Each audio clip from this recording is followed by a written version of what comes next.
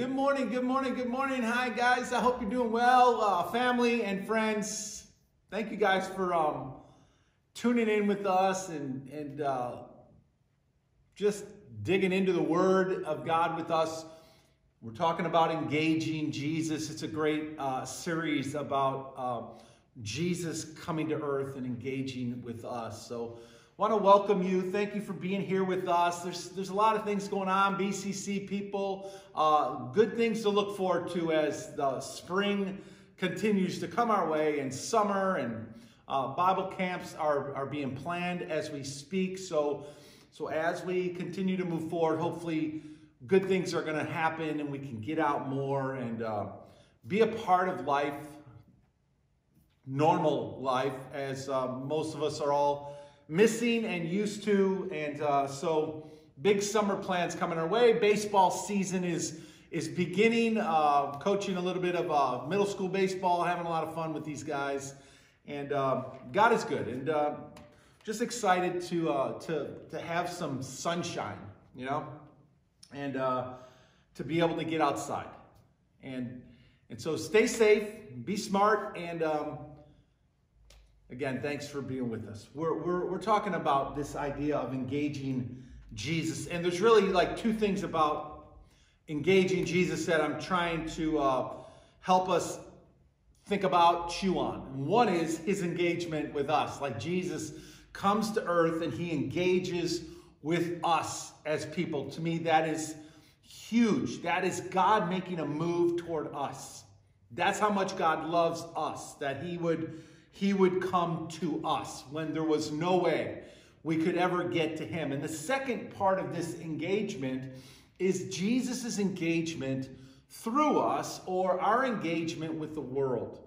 As we are being transformed by his grace and his love and his word, the outcome of that is that we engage the world, that we go out and we draw people to Christ, and we help people understand what God has done for us. And remember, Jesus, when we think about the Gospels and the life of Jesus, Jesus engages people in lots of different ways, in different places, different kinds of people, different kinds of situations.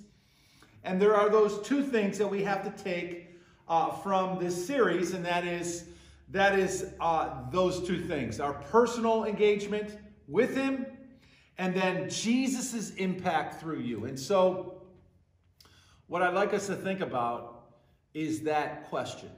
The greatest question, like, that you could ever ask another person. You know, what is that one question that you could ask somebody from your own life, your own heart, from you and God working together, that you could ask a person that wouldn't offend them, but will cause them to really think about their relationship with God? How could you word that? There's a zillion ways to word a question like that. But how can you, as an individual walking with God, how can you word it in such a way that it is coming from you? That's one of the goals of this series, is for us to go out and engage the world in a way that draws people to Jesus so that they can engage with Jesus. And so we're talking about, well, last week Jesus was preaching the Sermon on the Mount. Remember, he's up on the hill, lots of people, there's a crowd, and he's teaching them a number of things: marriage and divorce and prayer and all kinds of things, murder and being salt and light and all those cool things we see in Matthew 5-7. And he asks several questions in the Sermon on the Mount. He just throws out a question to get people to think. And sometimes that's what Jesus does. That's his style.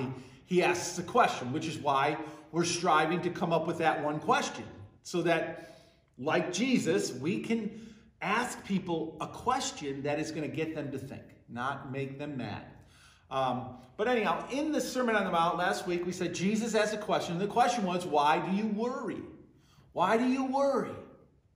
Why do you worry about what you put on and what you eat, what you drink? And how God takes care of those who love him. He loves all of us. But those who love God, who want a relationship with God, who have come into that relationship with God through Jesus Christ, being washed and forgiven, are now children of God again, bought back with a price. And that price was Jesus' death on the cross. And so when we enter into that relationship with Jesus, we become children of God again, not separated, but united again with God. And so there's a question that we want to ask the world, because at some point we had to answer the question about who Jesus is and who God is. And so God drew us into this relationship with him. We're now made one with him again. And now what we want to do is go out and help other people come into that relationship with Jesus. And so Jesus throws out this question: why do you worry? Well, today we're gonna see Jesus. Jesus is gonna meet a guy, and there's a great encounter that happens with Jesus and this person that I want us to look at. His name is Zacchaeus. And Zacchaeus is a wee little man. The Bible says he's a short man. And the story that we read about is in Luke chapter 10, or Luke chapter 19, verses 1 to 10. So if you have your Bibles, go to Luke 19, beginning in verses 1 to 10. We're going to read this together. And we're going to kind of dig into this a little bit, because there's some really good stuff in here about Jesus' encounter with Zacchaeus. Okay? And what Jesus does and how Jesus goes about it is a perfect example for us as we go out into the world and engage with people in hopes that they will engage with Jesus. And so this is very important for us as believers, as followers of Jesus, disciples of Christ, wanting to be imitators and representatives of God in the world. This kind of stuff is really important for us. Luke 19, verse 1. Jesus entered Jericho, the town of Jericho. He's passing through, and a man was there by the name of Zacchaeus. He was a chief tax collector and was wealthy. He wanted to see who Jesus was, but because he was short, he could not see over the crowd. And so he ran ahead, climbed a sycamore fig tree, to see him, and since Jesus was coming that way. When Jesus reached the spot, he looked up and he said to him, "Zacchaeus, come down. Come down immediately. I must stay at your house today." So he came down, and at once he welcomed him gladly. All the people saw this, and they began to mutter, "He has gone to be the guest of a sinner." But Zacchaeus stood up, and he said to the Lord, "Look, Lord, here and now I give half of my possessions to the poor. If I've cheated anybody out of anything, I will pay back 4 times the amount." And Jesus said to him, "Today salvation has come to this house, because this man too is a son of Abraham. For the Son of Man came to seek and to save the lost." The Son of Man came to seek and to save the lost. That's a huge statement, because that statement involves me and it involves you. It involves every one of us. But today it involves Zacchaeus. Jesus came to seek and to save Zacchaeus, the lost. And so this is a great story about Zacchaeus, right? This is a great, great story about this guy. This person, he's just another person like you and like me. He's an individual. You know, there's millions of people in the country. There's millions of people on the planet. Zacchaeus is just another guy. And Jesus is going to have this like really cool encounter with Zacchaeus. And we know some things about Zacchaeus. Okay, there's some things that we already know about him, about his life from the text, from the scripture. Okay? He lives in Jericho. That's where he's from. That's where Jesus went, to the town of Jericho.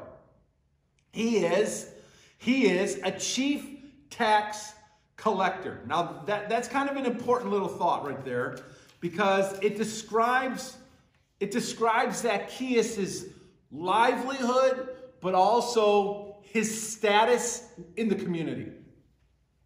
And I got to tell you, it's not a good one. Zacchaeus is a chief publican or tax collector. Now, our tax collectors today, nobody likes to pay taxes, but we know we have to. We file our taxes at the beginning of the year, and we sometimes have to pay, sometimes we get money back, but nobody likes to pay any kind of taxes or tolls, right? It's just, it's like more money out of our pocket that we earned that we have to give back to, like, the government. And it's not a fun thing to do, to be taxed. And Zacchaeus, he is a chief tax collector for the Roman government, and he is a child of Abraham. So he's a Jewish guy taxing the people in his community and then giving that money to the Roman government. They don't like Zacchaeus. In fact, they don't like people. The community does not like tax collectors at all. At all. Think about it like this. Zacchaeus is a receiver of the people's money, their taxes. And he imposes taxes on the community.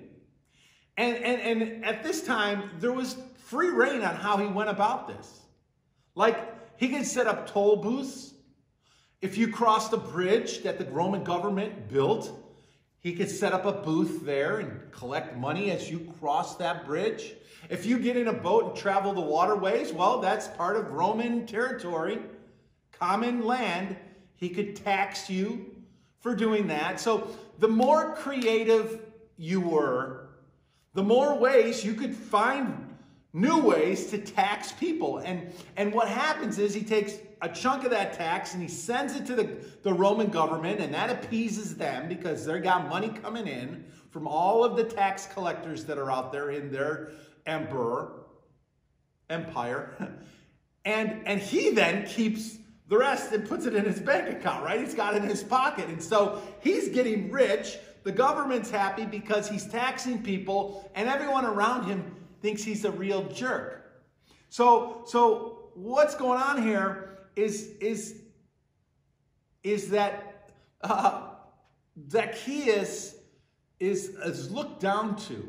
He's not just a little guy, but he's also looked down to because he's a little guy that has governmental power behind him, and he can get away with doing things that nobody else can get away with.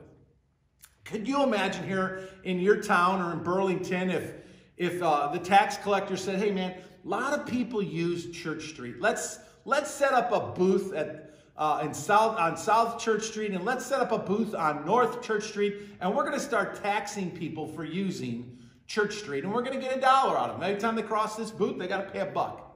No big deal, really, right? But those dollars add up.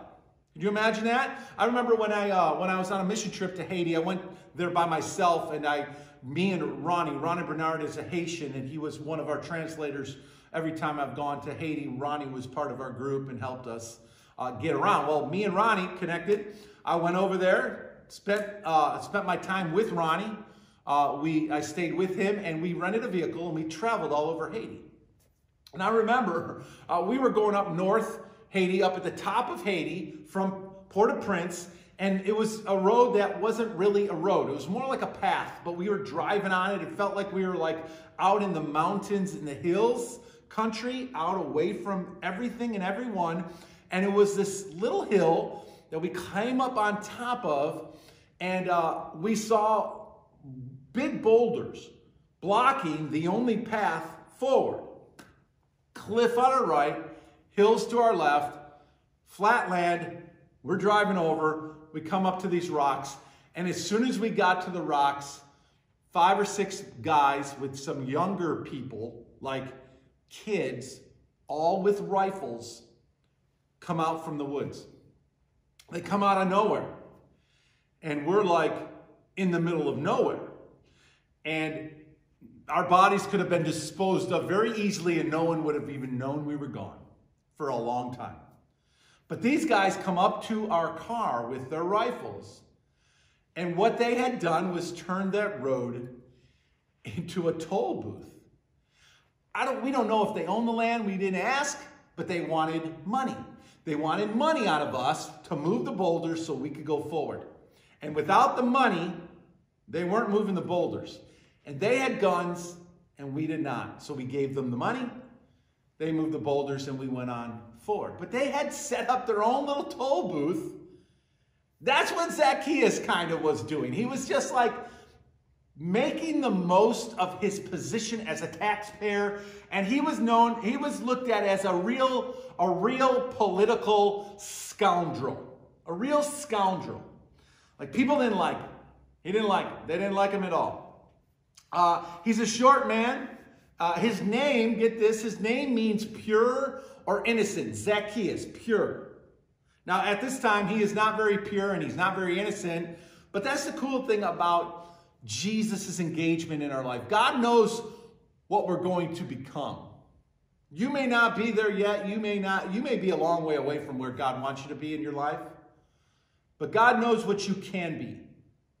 The potential for your future is always right there. It all depends on, are we going to turn to God and discover our potential in God that he created us with, or are we going to continue to wander on our own ways, our own paths, and do things our own way and not reach the potential that God has for us? For Zacchaeus, his name means pure, his name means innocent, and no, he is not that right now, but he is going to become that one day because of his encounter with Jesus and the decision he chooses to make. It's a beautiful story. It's so fitting for every one of us. This guy that nobody liked. Here's the other thing about Zacchaeus. He was very ingenious, in some ways you think about that. Most short people would have just tried to fight their way to the front of the crowd to see Jesus. But not Zacchaeus. He's looking around, he's going, man, I want to see Jesus. I want to talk to Jesus. I want to get a glimpse of Jesus. And all these people, all I see is their backs. And so he climbs up in a tree. Like that's kind of creative if you think about it. He's an ingenious kind of guy, Zacchaeus. He's a wee little man. But in some ways, in many ways, he's just like us. He's just another person living on the earth trying to figure it out. But Jesus is coming his way, and he wants to make the most of that moment. Then there's the crowd, right? There's this crowd of people. They're all around. Jesus is coming to town. This is Jericho. And they know about Jesus. They've heard about Jesus, things he's done. So they're crowding around Jesus. They want to maybe hear something he might say. They want to see something that he might do. Do something cool for us, Jesus. Like David Blaine. Do some kind of magic trick, Do something to wow us. And they're gathered around and they mutter, they're muttering, they're the muttering crowd. And the thing that they mutter is, he has gone to the home of a sinner. Like when it's all kind of moving forward, that's what they're going to mutter. That's their attitude. Look, why didn't he come to my house? Why didn't he do something cool for us? But they say, oh man, what? He's going to that guy's house? The guy that everybody hates? That sinner? Jesus, this righteous, holy guy, is going to go and stay at the house of a sinner that everyone knows is unfair and a thief. He's gotten wealthy off of all of us. Jesus is going to go stay at that guy's house? And they're murmuring to each other how evil that seems to be. But this is powerful. This is powerful because what's about to happen to Zacchaeus is going to not only change Zacchaeus' life, but it's going to impact the entire community. Like Zacchaeus is not, the one that everyone would think Jesus would pick. Like if you're looking at people to pick to go stay at their house, Zacchaeus is not, that likely candidate. And so there's Zacchaeus, that wee little man, that tax collector nobody likes. He's up in a tree. There's the crowd of people who have gathered around and they're watching and listening to everything Jesus is going to do and say. And then there's Jesus. There's Jesus. There he is, right? And Jesus, in this situation, in this event, once again, Jesus makes all the difference in the world. He makes all the difference in the world. First of all, he goes to Jericho, right? Jesus goes to Jericho.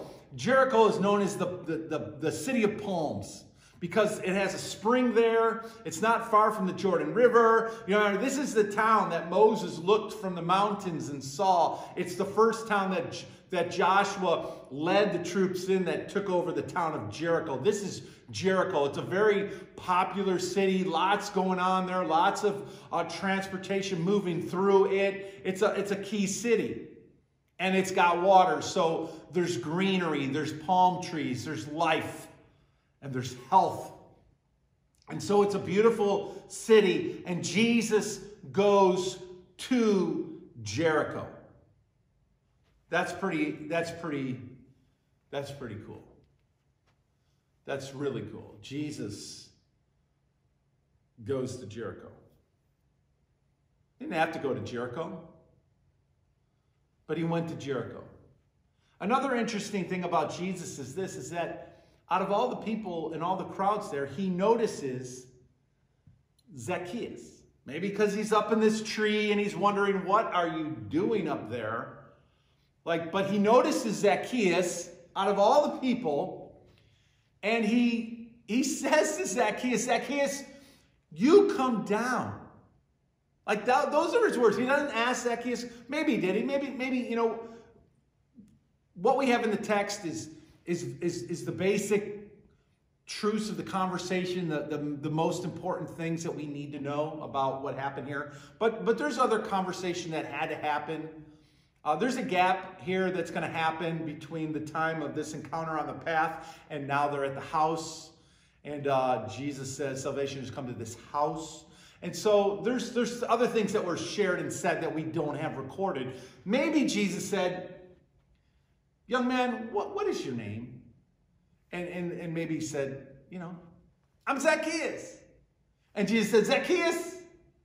So maybe Jesus started this thing off with a question. Maybe Jesus knew who Zacchaeus was before this ever happened. Maybe Jesus knew that he was going to Jericho. He was going to meet a guy named Zacchaeus. He was going to be in a little tree and he was going to go to his house. And Jesus may have known all this was going to unfold before he ever left Galilee to go to Jericho. Maybe. He was fully God, but Jesus was also fully human. So I tend to think, and this is my view, is that Jesus didn't know all that. Jesus knew he had to go to Jericho. Jesus knew, hey, something is going to unfold there. I'm going to look for opportunity. And here it is. He's on this road. There's a guy in a tree. Jesus asks him a question, and now it's all beginning to unfold. And so Jesus begins to realize, here's why I'm in Jericho. Here's the impact I'm going to have on Jericho. It's going to happen through this guy I'm meeting right now in this tree named Zacchaeus. Now, I believe that's how a lot of what Jesus did happened. Could he know everything? Yes. But I think to identify with you and me as a human being, the human side of Jesus, I think he had to struggle through things just like you and I do. Like when we want to serve God and we want to go out and do something great for God, we don't know what exactly God wants us to do. All we do know is we've got to go and do something. And so we find something to go do, and we're praying, God, use me. God, your will be done in my life. God, show me what it is you want me to do. But it isn't until we begin engaging in it sometimes that we realize this is exactly where I'm supposed to be. But we would never have known that yesterday. We only know that today because we're engaged in it. And now God begins to make it very clear that this is exactly where he wants us. I believe that that's how it is for most of us. And I believe that's how it was in some ways at times for Jesus. And so this encounter happens with Zacchaeus. And Jesus is like now realizing maybe, hey, this is exactly why I'm here. This is powerful for us.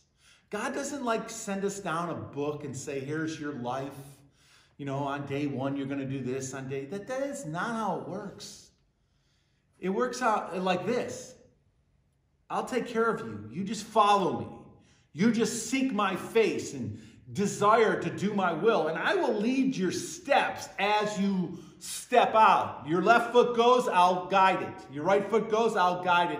Doesn't give us a map to everything that's going to happen. He just says, be faithful as you live, serve the world, love people, point them to me, and I'll guide your steps. And I think that's exactly what Jesus is doing right now, what God is doing in Christ right now. And he says to him, you come down. And Jesus then invites himself, or so it seems, to Zacchaeus' home. Like, we're going to go to your house today. We come on down here. Like, immediately, Zacchaeus, I want to stay at your house. Like, is that cool? Is that okay?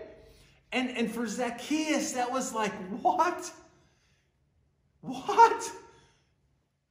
You want to, nobody likes me. Everybody hates my guts. And Jesus wants to come and stay at my house. And the scripture says that Zacchaeus is ecstatic and he welcomes him gladly.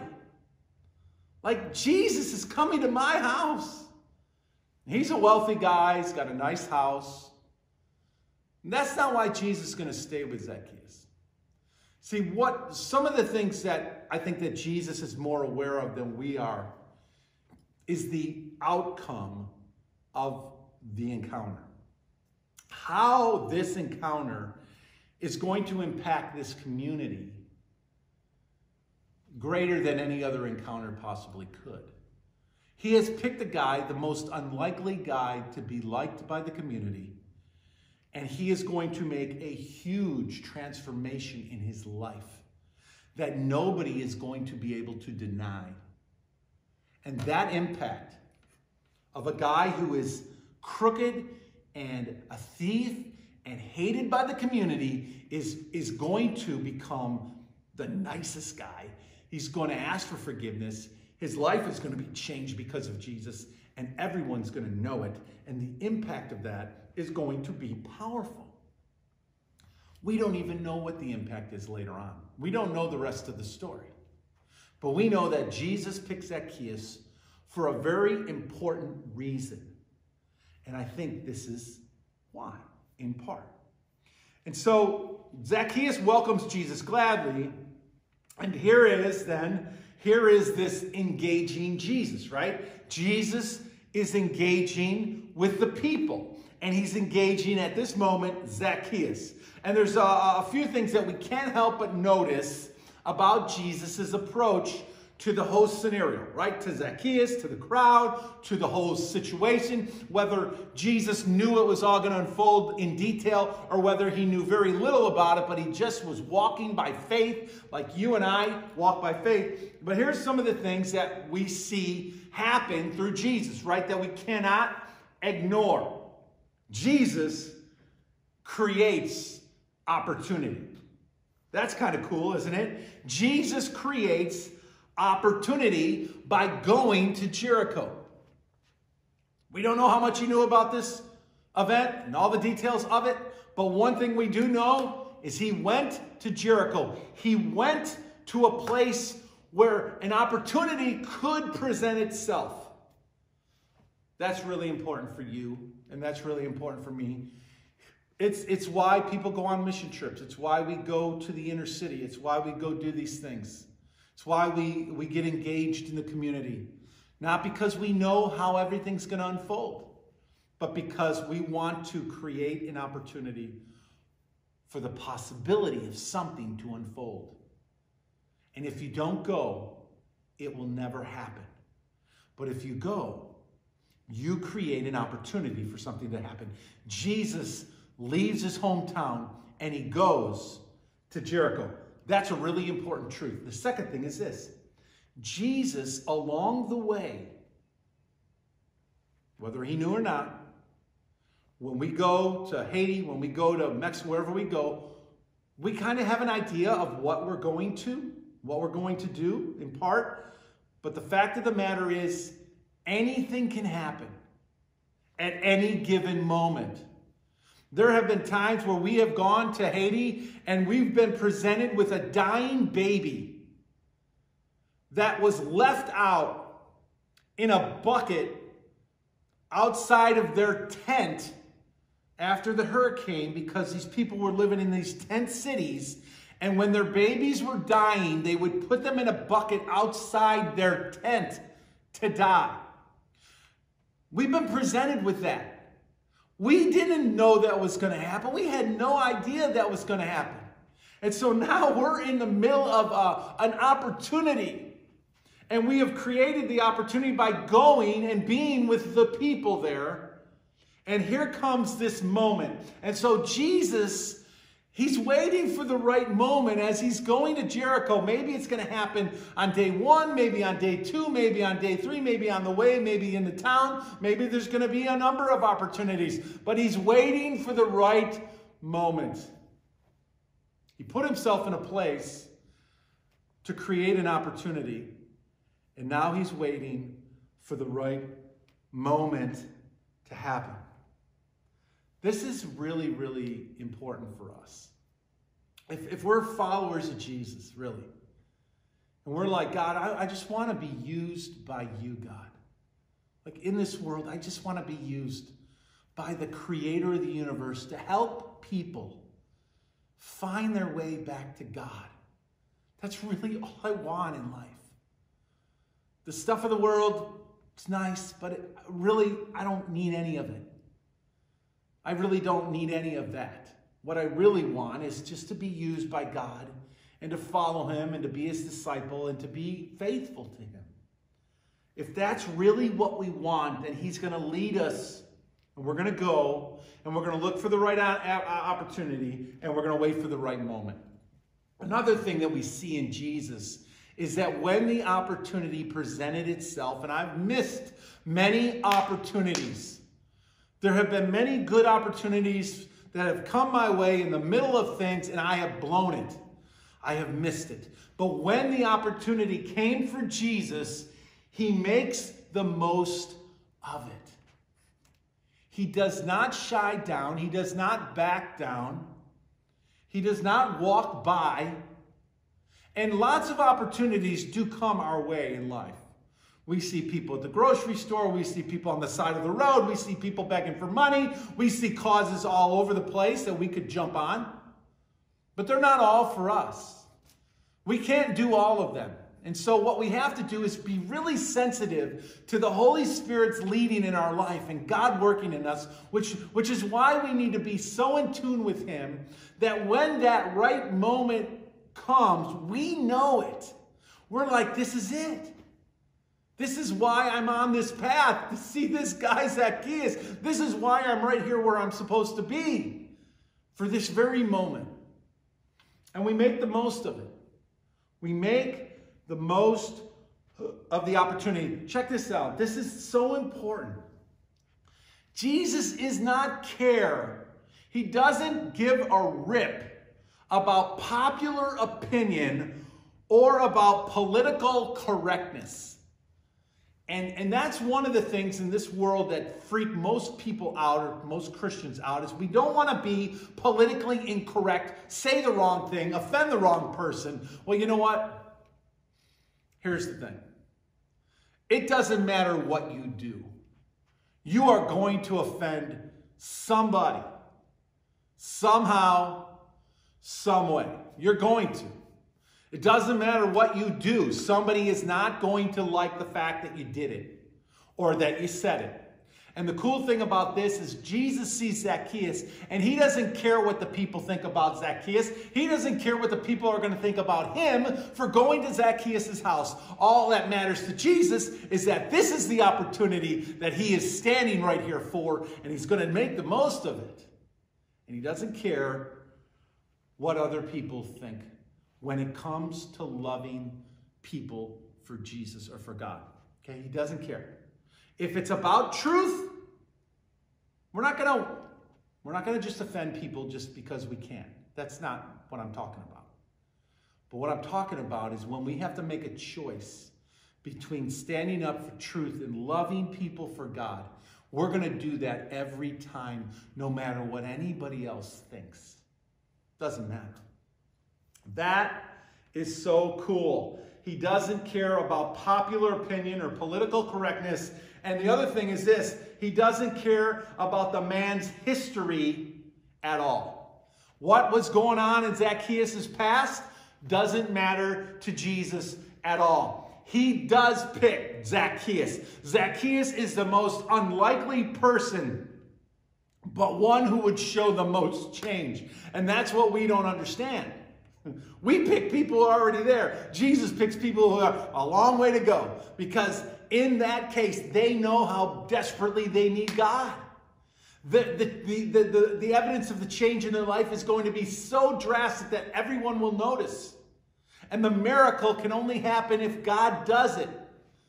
And that's why Jesus always picks people like me and like you, fishermen, stinky people that nobody wants to be around.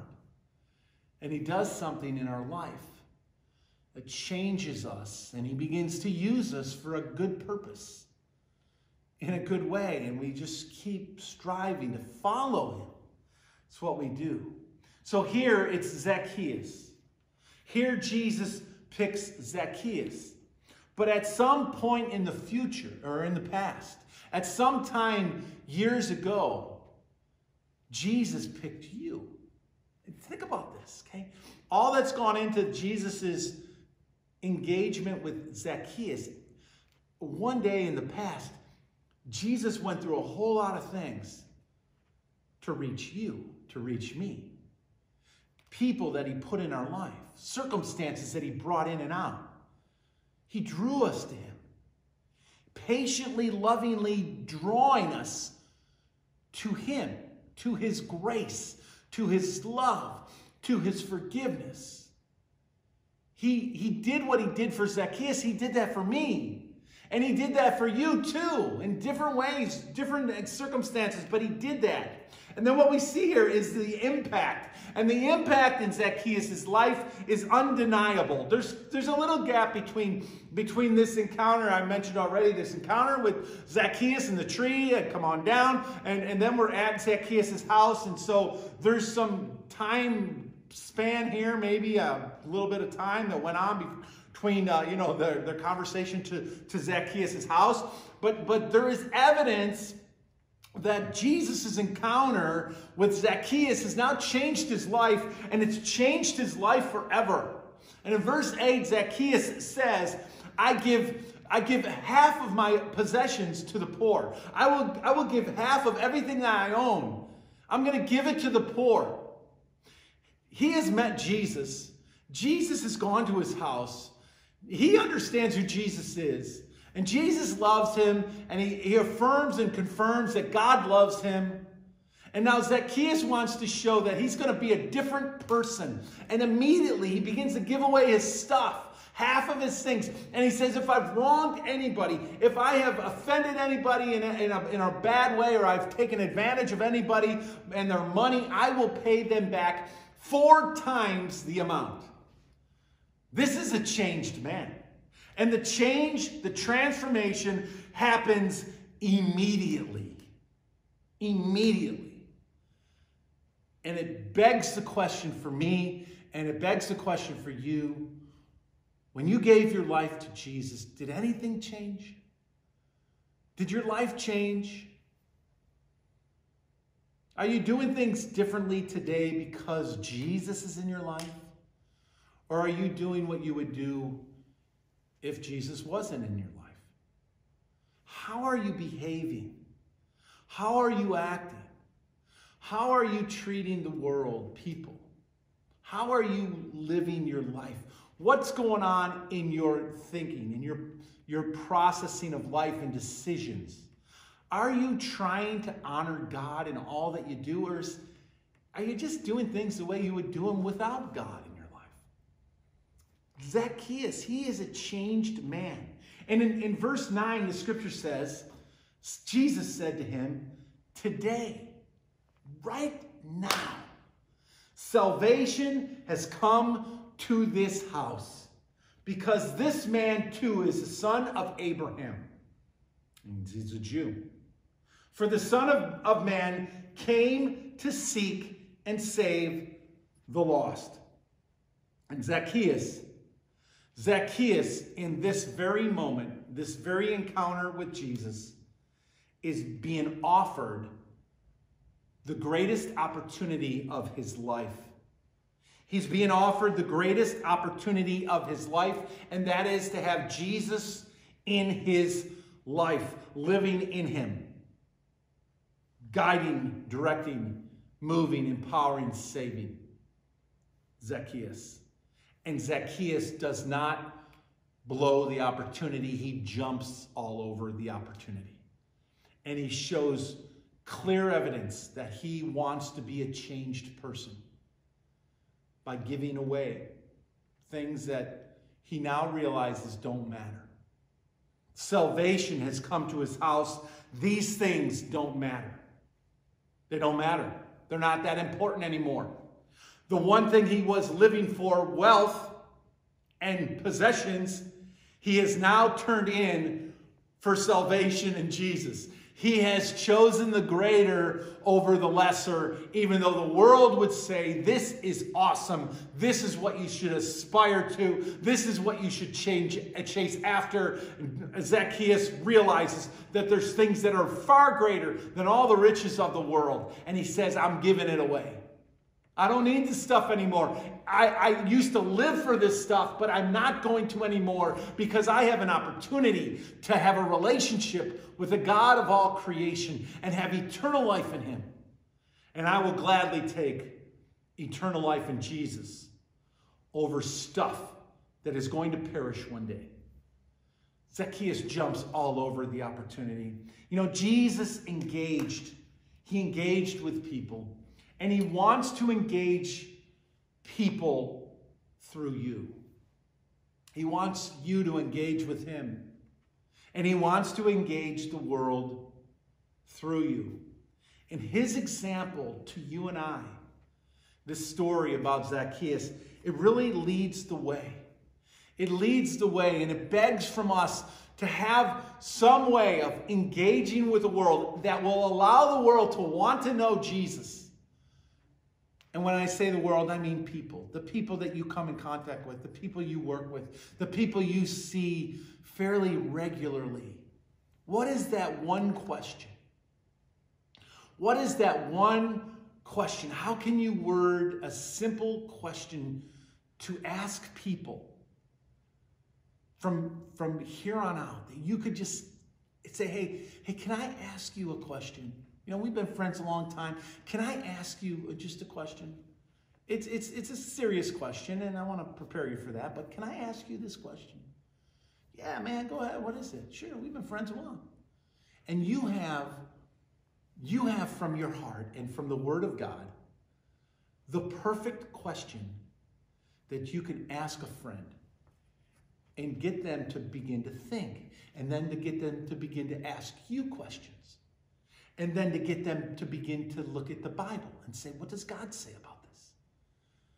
And if you will just put yourself in position where you're in the lives of people that don't know Jesus, and then you wait for the right moment, the right opportunity, and then you take advantage of that opportunity by making the most of it.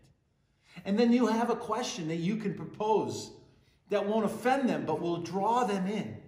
You are doing exactly what Jesus did to Zacchaeus when you think it through like this. When you strive to put yourself in situations where you can make the most of the situation. Jesus wants to engage the world through you, through me.